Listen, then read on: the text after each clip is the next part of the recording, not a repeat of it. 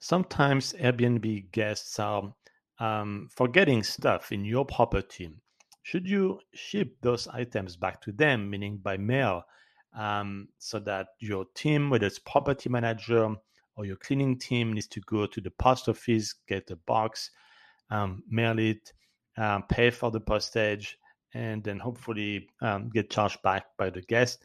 Well, I've done it in the past, and unfortunately, when I've done it, the guests were particularly ungrateful, and either by still, putting a bad review or not paying back the postage.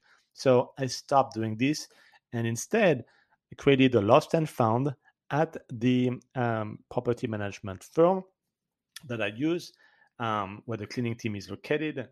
And if they want to pick it up, they can come back. And that's the policy. You're not obligated to ship them back their stuff. If they forgot it, they forgot it. And same thing for a hotel. You don't not going to have very many hotels that are going to ship back stuff if you forgot them in the room, but they will hold them for a certain period of time, and you can do the same thing. Keep them for like 30 days, and if they don't pick them up, then you can give it to a charity. But I would definitely not go to the struggle to ship them back their items.